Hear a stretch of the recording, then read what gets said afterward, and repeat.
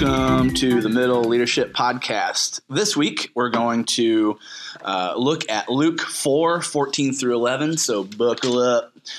The first global question is really, we're just trying to set the stage for the whole morning, and the question is, where do you feel most accepted? Church, home, school, or other? This one's unique because Jesus has been out in the countryside. He has been traveling, and this is him coming home. And so one of the questions is, do you feel comfortable in your community? But my favorite little snippet of a verse here in this opening shot is the phrase, as was his custom. I think that's verse 16 in chapter 4. Basically what this saying is that Jesus is a regular at church. And so sometimes as leaders, we know that you guys are making decisions whether to come or not. And Jesus had a custom of going to church. He called it the synagogue, but I really love that. And so one of the options for our students to feel connected and known is in church. And hopefully they do because of relationship with you. With you, yeah, exactly.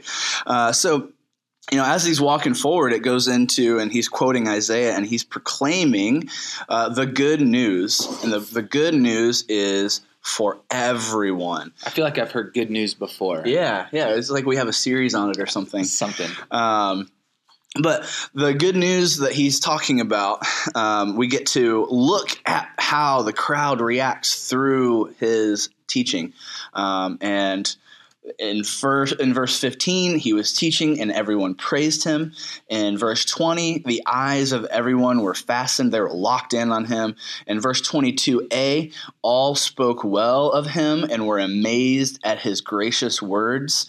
And 22b, it says, wait, isn't this Joseph's son? It feels like there's a progression there, doesn't there? Yeah. So when Jesus stood up, as was his custom in church, he then took a particular passage. And that's the one that a middle schooler, a junior higher, probably won't appreciate the depth of what's happening, even though we're going to teach on it. I want you guys to have it in your back pocket. When Jesus stood up to proclaim the good news, he was claiming the truths spoken from a prophet named Isaiah who forecasted Jesus's coming. And so the good news is actually Jesus among us, as we've been teaching. But the way that Jesus did it, it started a progression of the people listening from the initial of praise to kind of the wide eyes into the, okay, these are great words. But then all of a sudden the realization that, wait a minute, we know this dude. We know your dad. So why would Isaiah be talking about you? Yeah. It's wild to think about, really, the perspective of those people, because honestly, it seems valid of like, whoa, I saw you grow up. I know your dad. Right. Like, what in the world? Like, as a carpenter, we know that whenever you miss the nail or the peg and you hit your thumb and you say, what in the name of me is going on here? Yep. Yeah. We've heard it every time. Yep. So we kind of look at after that, and there's a teaching point. Jay Earl's going to teach. I don't think I mentioned that. Jeremy's teaching. Jay Earl, the man. Why would they all of a sudden be angry? Right. That teaching transition comes from the crowd's reaction, and we'll get the students to talk it out.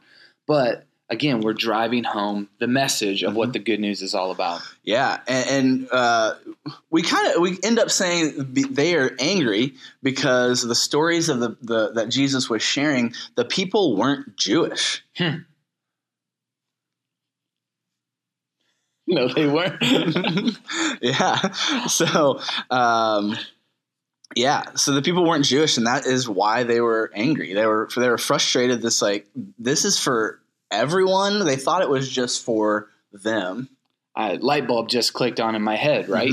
Because the listeners were in a particular place, the synagogue, where only Jewish people were allowed. Yep. Oh, wait a minute. Of course people would be shocked because Jesus' good news was for not just Jewish folk. So of course they would be stunned, just as I was whenever Tyler said that. Of course they would be stunned. But that's what we get to teach, and that's what we want people to realize. Yep, and we're going to really challenge them this week to say the gospel is for everyone. That weird kid that sits alone, Jesus loves him. The good news is for him. There's people that maybe aren't good at sports and they're really struggling to find acceptance. The good news is for them.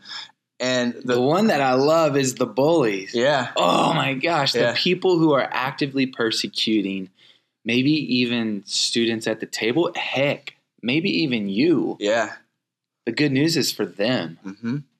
And the person that is seen as an outcast or a loser, the good news is for them. So Jesus tells us the good news is for everyone.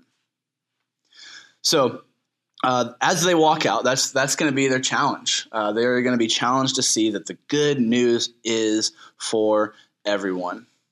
And I'm excited for that. Yeah, I love that storyline because it's the quest that we are all attempting to live out.